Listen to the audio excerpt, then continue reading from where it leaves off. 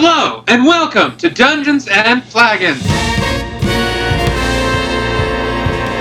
Yeah! Thank you, Litchfield!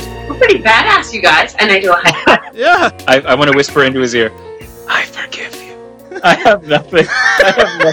Any parting comments? I just want to know what the just happened. One of them shouts out, "For the Death God!" And they all jump at you. We fight for truth.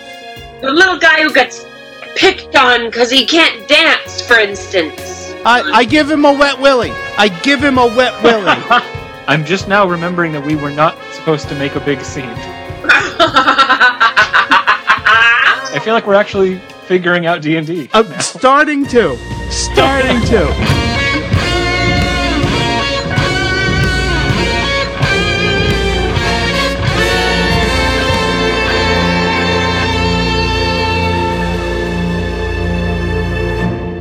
This is both the worst and greatest game in the world.